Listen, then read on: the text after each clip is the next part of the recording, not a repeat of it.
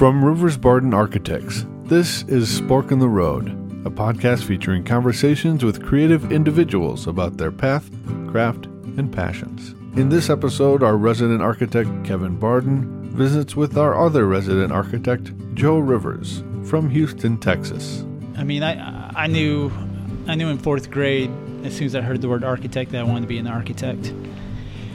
And it took me a long time to become a registered architect, and my road and path did not go at all what I had planned.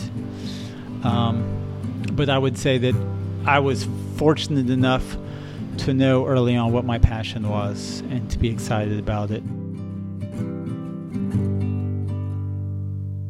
Joe Rivers is principal architect at Rivers Barden Architects. And in season 2 of this podcast, Joe sat down with fellow interviewer Kevin to discuss his life in architecture. In this episode, Kevin sits down with Joe to discuss his influences in architecture, his interests outside of architecture, and the life lessons he's learned along the way. Here's Kevin, followed by Joe. All right, Joe, well, let's start. How about where are you from? Oddly enough, I am from Houston, born and raised. Wow. Grew up over southwest side, Westbury, and quite an experience growing up here in the city and seeing how much it's changed and grown and evolved, and yet how much it's still really the same. Yeah, it has a good foundation and a good heart and soul, and it's great to see that be a constant. So how long you been interested in architecture? That start when you were young, or did you kind of find it later on? I think the coalescing moment for me was when my brother Ben got accepted to A&M for their undergrad architecture program out of high school. He's 9 years older than me. I was still in elementary school at the time, I think fourth grade, and they said, "Oh, your brother's going to school for architecture." And I said, "What is that?" And they said, "Oh, it's where you get to design buildings and houses." And I had already been designing buildings and houses and drawing them and building them with Lego and erector sets and constructs and paper mache and, drawing house plans. And it was the realization of that's the word of what I want to be when I grow up. And so it's always been there. It was just, it was nice to have a word associated with what I wanted to do. That's cool. I didn't know your brother went to architecture school. Yeah. Did he, or did he? No, he did. Yeah. He has a bachelor's degree in environmental design from really? A&M. Same degree I have. Huh. He had an amazing teacher in high school. He ended up in the drafting class because he didn't pick an elective, but had a really great teacher named Byron Parsons who taught him the basics of drafting and drawing and then also model building. And so he ended up when he was in high school, building this scale model of a house, a skeleton model like of the framing and all that, and ended up going to competition, the city and state, and winning a best in state prize for his model and design. And you were right there spectating. Yeah, spectating, and I thought it was the coolest thing ever. And then I did the same when I got to high school. Had the same Byron Parsons as a teacher, and he taught me the hand lettering and how to draft and how to use a T-square and triangles properly, and all the little tricks. Byron Parsons, wow, cool. Byron Parsons. Was there a particular teacher at A&M that sparked your interest in architecture or helped carry the flame, so to speak? Dr. Bob Segner, who he taught materials and methods. Amazing guy. He started off in San Antonio as a day laborer on the construction site and worked himself up from nothing, and then ended up going and putting himself through school at construction science at A&M. Went back, was a general contractor, had his own company, and then went back to A&M, became a PhD and a professor. And he could talk academically about how concrete hydrates on a molecular level and then also talk about how a subcontractor looks at concrete and how they pour and the way they think of concrete. And so it was great to see that theoretical and the applied put together for a nice kind of capstone of understanding.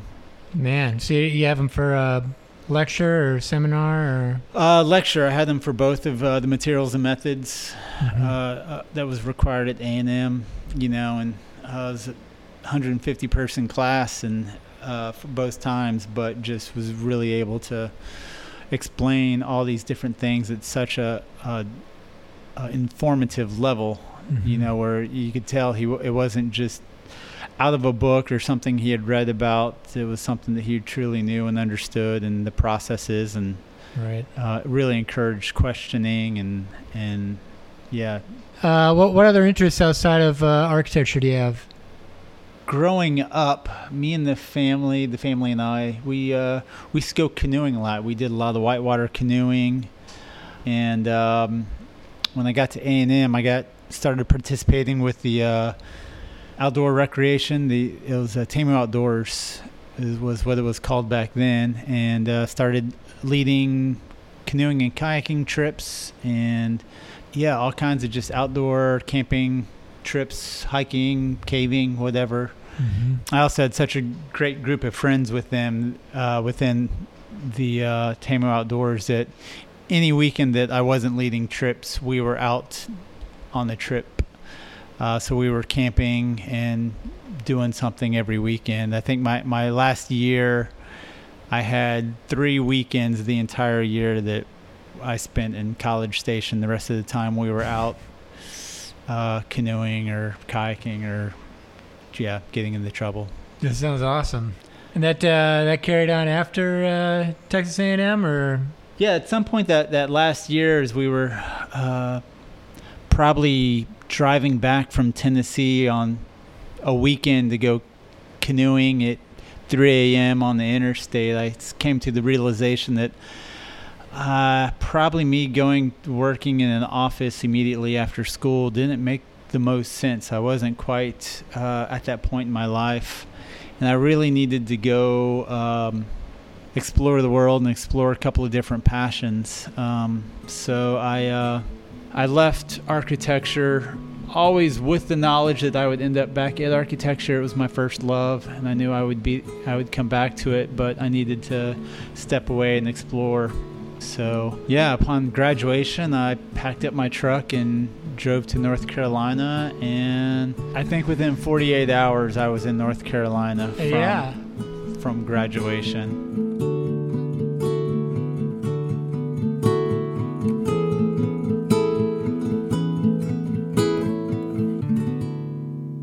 So how long were you out in North Carolina for your paddling career?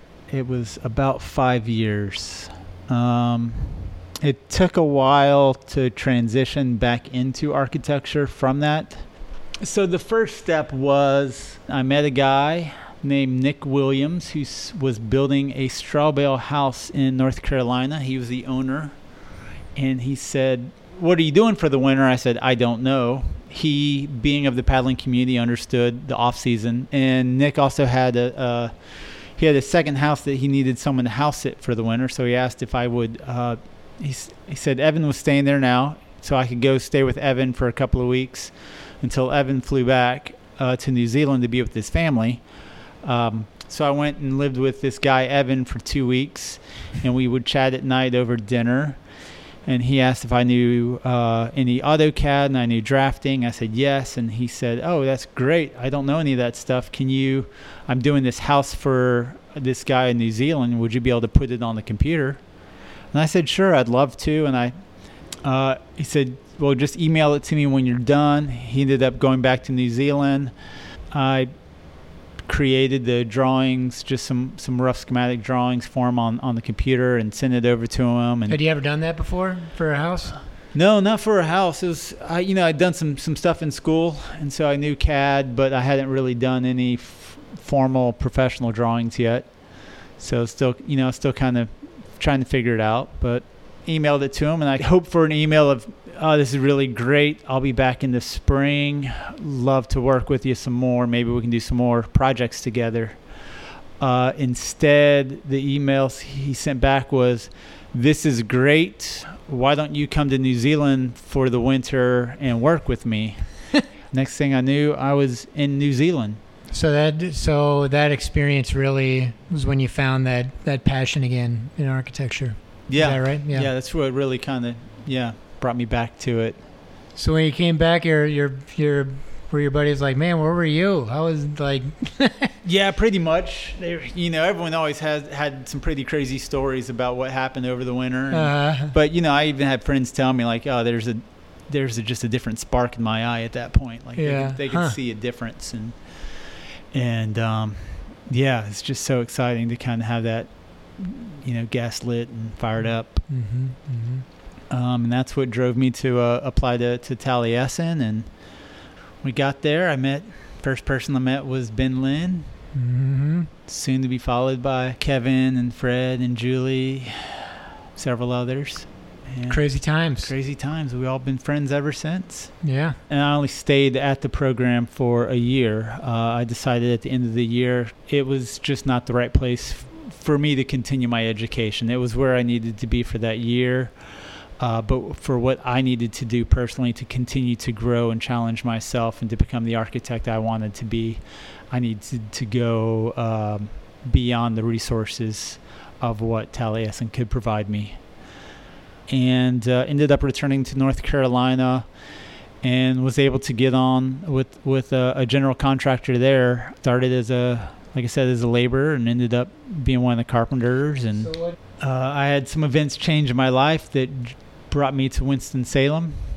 And at that point, left construction and got a job in my first architecture office. Nice. About the time I moved to Winston-Salem, I had thought about going back to school to get my master's and ended up applying for this Master of Construction Management program at Western Carolina University. And so while I was in Winston-Salem and working, I was also getting my Master of Construction Management. Right. And it was putting it all together with Master of Architecture degree. Right. At the end of my time at Lafferty Architecture, I left to pursue a Master of Architecture at North Carolina State. Yeah, and that was another 2 or 3 years, or it was another 2-year program at that point. Yeah. Wow.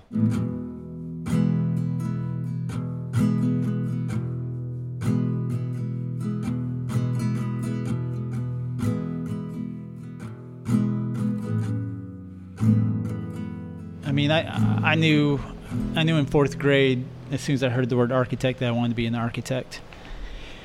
And it took me a long time to become a registered architect, and my road and path did not go at all what I had planned.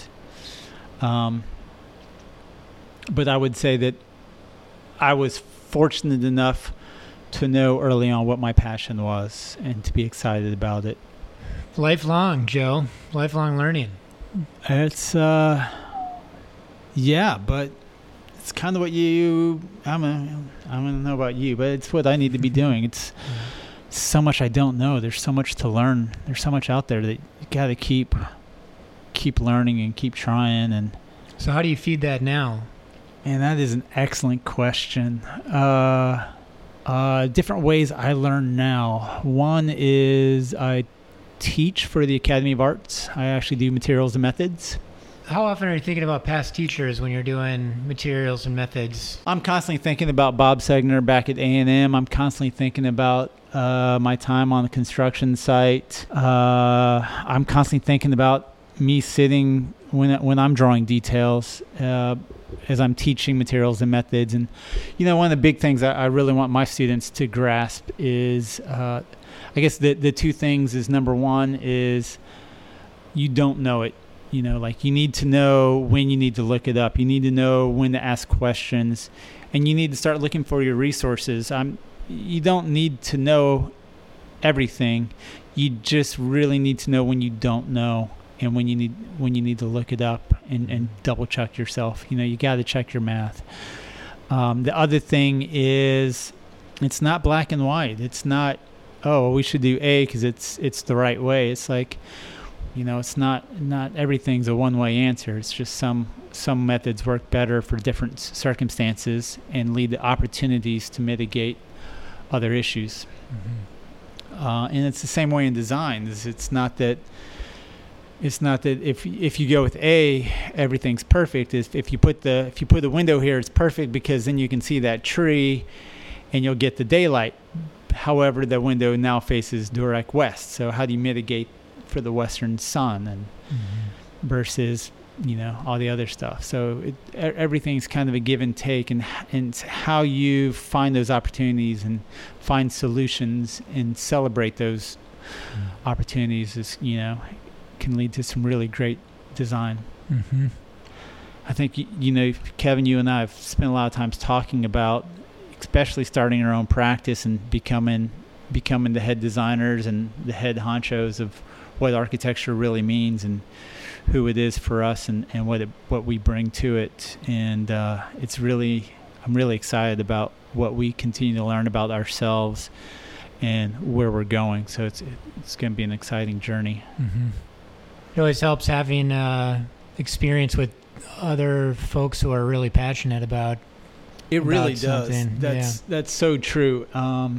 We do this podcast and meet amazing people talking about their own path and passion. Mm-hmm. To me, everything's a metaphor for each other. So a lot of what I learned when doing whitewater canoeing and kayaking is I apply metaphorically to architecture and to design and to my life.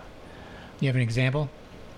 Yeah. So in paddling, the most important stroke is your forward stroke, the hardest stroke to perfect. And what really good paddlers are always coming back to is the quality of their forward stroke.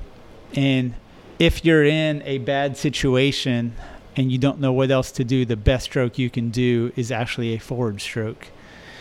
And that's what I tell when I do teach canoeing, kayaking, is even if you don't know what to do, just sit up straight and do a forward stroke.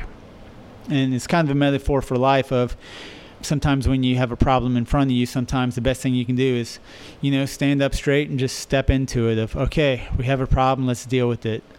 Make that phone call. Just admit I'm about to hit a rock. So, and it's amazing because physically in kayaking, if you flinch, if you get scared of the rock and you shrink, the rock it will physically push you over easier. However, if you step up, if you bow in and lean into the rock, and if you take a paddle stroke into the rock, you're more likely to bounce or be deflected off the rock. And yeah, hitting a rock hurts, but it's going to hurt a lot less than getting flipped upside down and then thrown into the rock.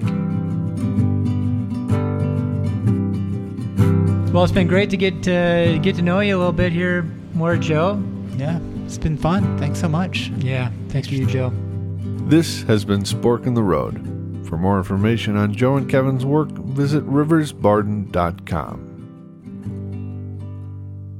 A special thanks goes out to our guest, Joe Rivers, our interviewer extraordinaire flying solo, Kevin Barden, and to everyone out there listening to Season 3 of Spork on the Road podcast. This episode was written, produced, narrated, edited, and music by Scott Barden. For more information on Rivers Barden Architects and Spork on the Road podcast, visit riversbarden.com.